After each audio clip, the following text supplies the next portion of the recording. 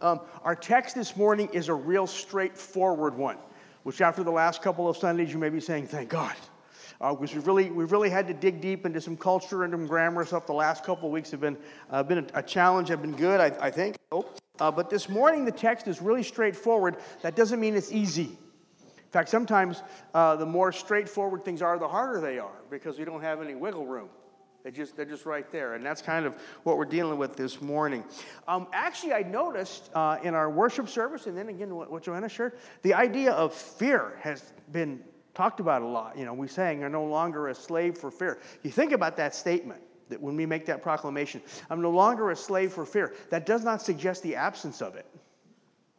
It just suggests the powerlessness of it. So that's where we're at this morning. Mark chapter 10, beginning in the 32nd verse.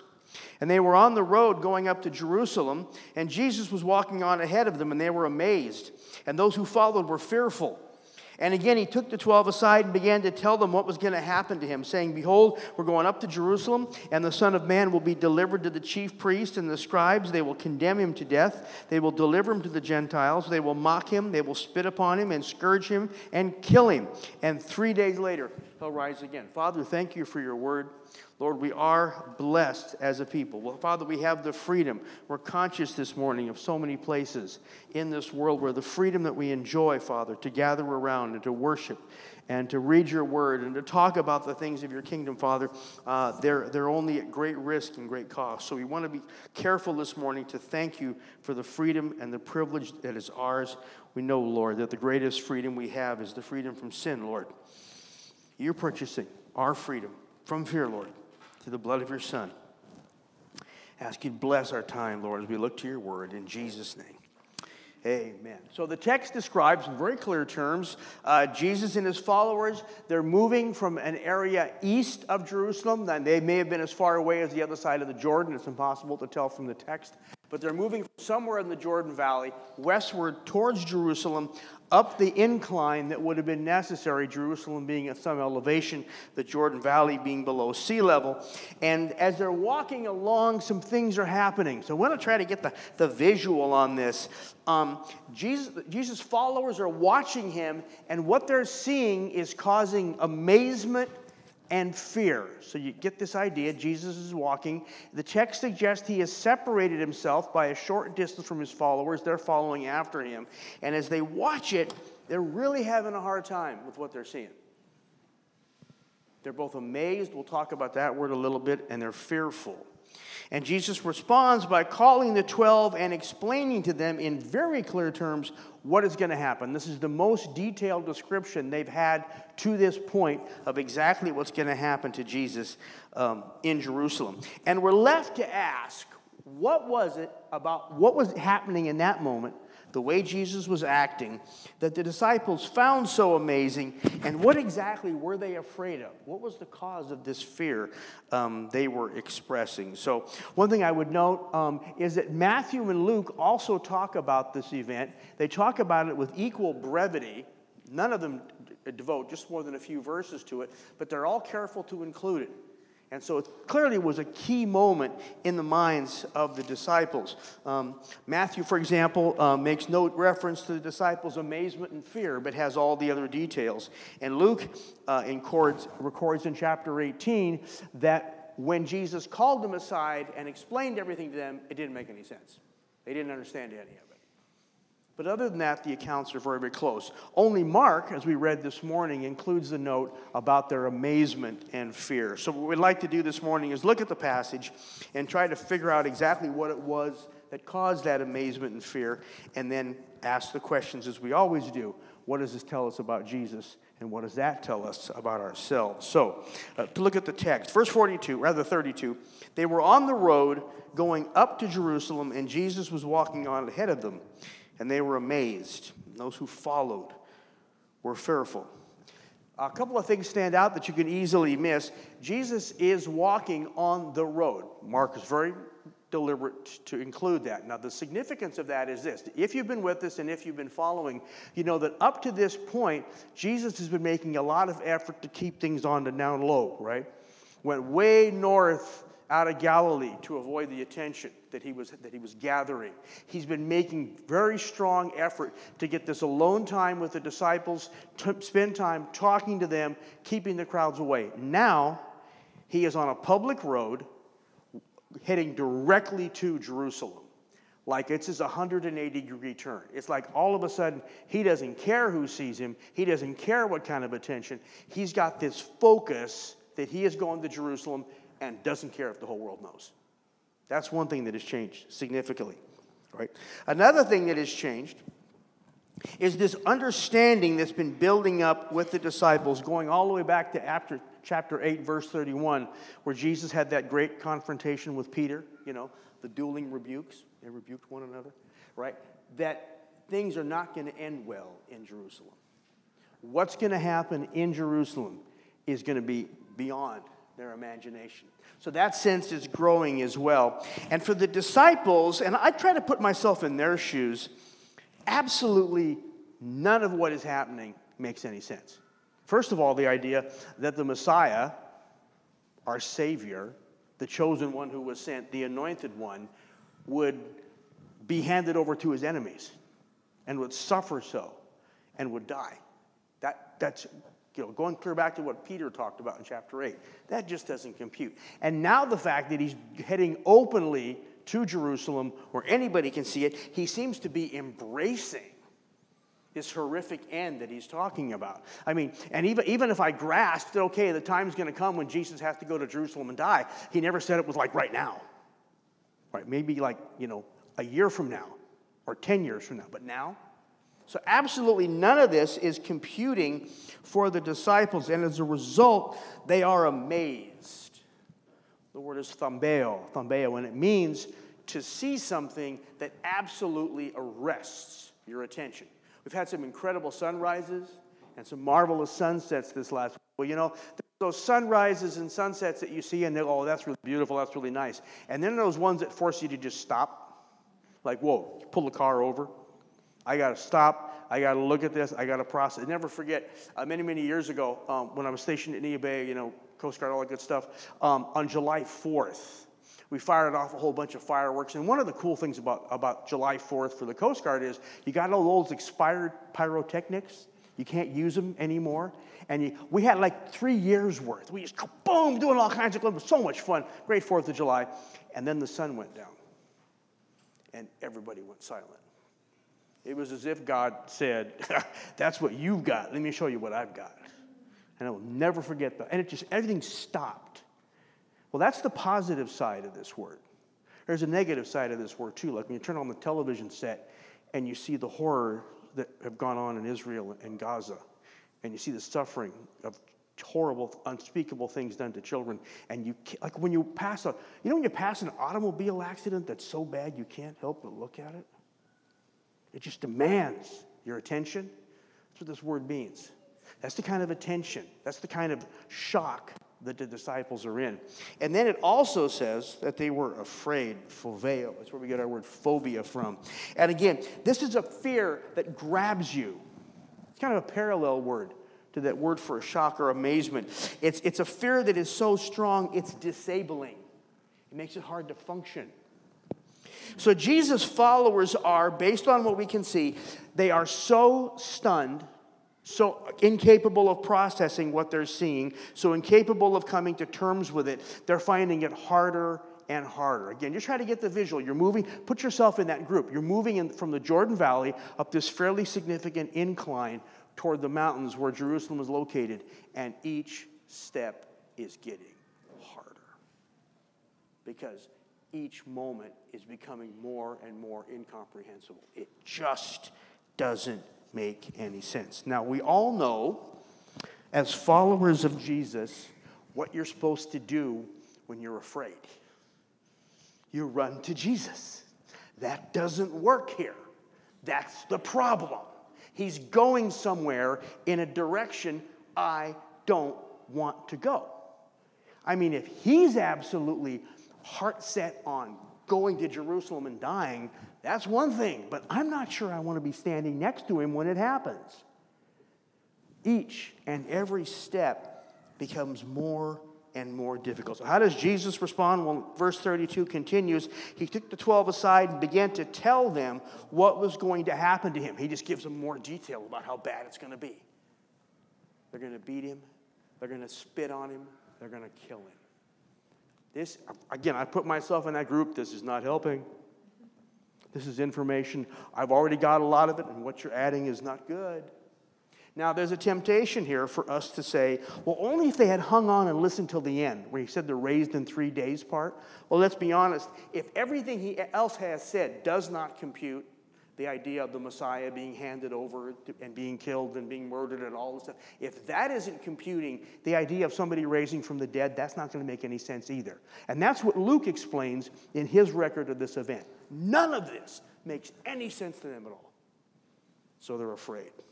They're fearful. You know, Scripture is so full of promises about peace. You know, Old Testament, he will keep in perfect peace he whose mind is stayed on him. That's a great promise. John 16:33, Jesus said, "These things I have spoken to you, so that in me you may have peace. In this world you'll have tribulation." Isn't that a great refrigerator verse? You know, that's when you put on a 3x5 card, stick up there so you won't forget it. In this world you will have tribulation. It's a promise. But take courage, I've overcome the world.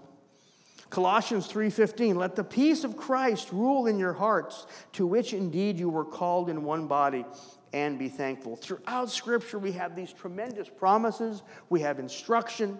We have assurances of peace. Add to that all of the instructions. Do not fear. Fear not. You know. And here we find the disciples doing exactly what they're supposed to be doing. They're following Jesus, right? That's the drill. That's what you're supposed to do. Doing exactly what they're supposed to be doing, and yet they find themselves terrified. Walking up out of the Jordan Valley to the unspeakable. And frankly, Jesus' words at this moment don't really help. What a place for a follower of Christ to be. What do I conclude from this? Well, the first thing that I conclude from this is sometimes following Jesus is scary. Sometimes following Jesus is frightening. Again, John 16:33, in this world you will have tribulation. Right? Tribulation, that's a word that means to be pressed. Right? We're pressed. We're pressed because we're pressed between a world that stands in direct opposition to the things of the gospel, the things of Christ, and the call of Christ upon our lives. We're pressed by the differing demands of family and job and our relationships. We're pressed by the reality of a call to holy living and at the same time struggling with our own weaknesses, failures, and crime. We're constantly pressed. In this world, you will be pressed, and when we're pressed, we're fearful. Caught between opposing forces in our lives. And the promises of Scripture and the realities of life in this world, sometimes that presses us. On top of that, Jesus calls us to do stuff that just doesn't make sense all the time, and many times it seems impossible. I have found that very seldom will the call of God result in what the Greeks used to call a no-duster. That phrase goes back to the ancient Olympics when the wrestlers would compete on a dust floor. And every now and then, one of them would be so lopsided, one wrestler would be so much better than the other one, that they'd start the match and it would be over, and it wasn't even enough to raise any dust. Right? It's called a no-duster, over before it started. Seldom in my walk with Christ have I ever found a time when something He called me to do qualified as a no-duster. It's almost always been a challenge that called me to go beyond what I thought I could do, where I didn't necessarily have a lot of confidence it was going to turn out well. But that's what He called us to do. In fact, it's always a challenge. So in fact, and sometimes the more we understand of the challenge, the more difficult it is. Okay?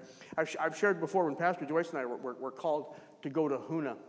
There was that point in time when she said to me, you know, this is, because I didn't come from a faith background, I didn't come from a ministry background. She said to me, you know, this is easier for you because you have no idea what you're getting into. She said, I know what we're getting into, and it was, right? And that came back to me when we left Huna. And I don't know if it was spiritual insight or just the obvious dawning on me that this is going to be a lot harder next time because I'm going to know what I'm getting into. Yeah, it's been true. Sometimes the more we understand of something, it doesn't make it any better, right? When we first come to Christ, it's joyous. The weight of sin is lifted off of our shoulders. And that's how it should be. That joy of knowing that my sins are paid for. I have an eternal home in the presence of my Savior. What a joyous thing that is. And the price of that hasn't really set in. The words of Bonhoeffer, who said, when Christ calls a man, he calls him to come and die. But in time, if our pursuit of Christ is honest, that changes. We start to understand that. The words of Jesus, Matthew 7:13 and 14, when he said, enter the narrow gate, for wide is the gate and the way is broad that leads to destruction, and there are many who enter through it. For the gate is small and the way is narrow that leads to life. There are few who find it. The way is narrow. It's another word for pressing in. Feeling. The different things that press in upon us. The desire to follow the calling of Christ, to serve Christ, and yet realizing the consequences of a decision like that. The challenges of a decision like that. And the difficulties that will invariably entail, and it presses in on us. It's hard. It's narrow. Sometimes the more clearly we see things, the more frightening that it can be. So responding to his call can be scary. And I don't pretend to know what God calls any one of you to. I don't have that spiritual gift. I'm not at all convinced I want it, right? I'd rather just, focus on what he's called me to. Got my hands full with that. But I'm going to bet you know what he's calling you to. You know what God is speaking to your heart about doing or being. He may simply call us to a deeper walk, investing more and come to more knowledge of him, greater communion with him. That's a challenge. Investing the time, the energy, the focus. But if you look in your heart and honestly ask, what is he calling you to do? There will always be a first step. It may be that, because I don't know everybody here, it may be that you've not made that first step. That first step of trusting in him for salvation. Accepting the offer that he makes. Acknowledging the price he paid on the cross was for you. Accepting that and stepping into a life of faith, trusting in him. That's a call. And we encourage you to make it. And if you're in that place this morning, you're sensing that call, talk to Pastor Joyce and I afterwards. We'd love to talk to you. Maybe he's calling you to something specific. We've been talking a lot about that lately. A call to assist in youth. What a tremendous calling that is. Maybe it's a financial call. We've been talking about responding, to the financial needs of the church. That is a tough one to respond to. If you've never committed to regular support of a church, that is a challenging call, and it can be a fearful thing. But ask yourself, is that what God's calling you to do? It may be a prioritization of relationships. He wants you to change some things. It may be a conversation that God is calling you to have with a loved one or a coworker or a friend. You've been putting it off because you're afraid. It may be an area in your life. Maybe it's a sin. God's calling you specifically to address that. You're afraid. You're maybe afraid of failure. I'm going to try to address that area of sin. I may fail. But there's also the fear of being successful. There may be an area of sin in my life, and God calls me to address that. And to be honest, maybe I don't want to be successful over it. I've gotten quite comfortable with it. Thank you very much. That can be as fearful as success. But that's what he calls us to. It starts with salvation, but it never ends. We saw this incredible event back in Matthew 10:21. Chris Smith talked about it. The rich young guy that wanted an assurance of eternity, and he came to Jesus and said, what do I need to do? And they talked back and forth, and finally in verse 21, Jesus said this. He said, one thing you lack. Great news. I've only got to do one more thing I need to do, and I'm in. Wow, that's really good stuff. Go sell all you possess and give to the poor. You will have treasure in heaven. And then he said this, come, follow me. That's the hard part. Spend the rest of your life following me. Going where I go, doing what I do, saying what I tell you to say. Give the whole thing to me. That's the hard part. That's the hard part.